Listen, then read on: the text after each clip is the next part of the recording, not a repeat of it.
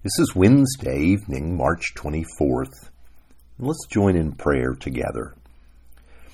Abba, Father, we know that you have drawn near to us in Jesus Christ. And during these days, O Lord, you are opening our eyes to see the magnitude of the grace of Christ at the cross. And Father, thank you that you put the cross at the center of our world, where everything changes. Your love is poured out.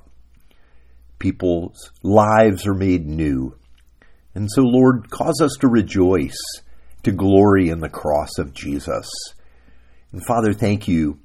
Thank you that we have the privilege of knowing you, of coming to you in prayer, knowing your peace and presence in our lives.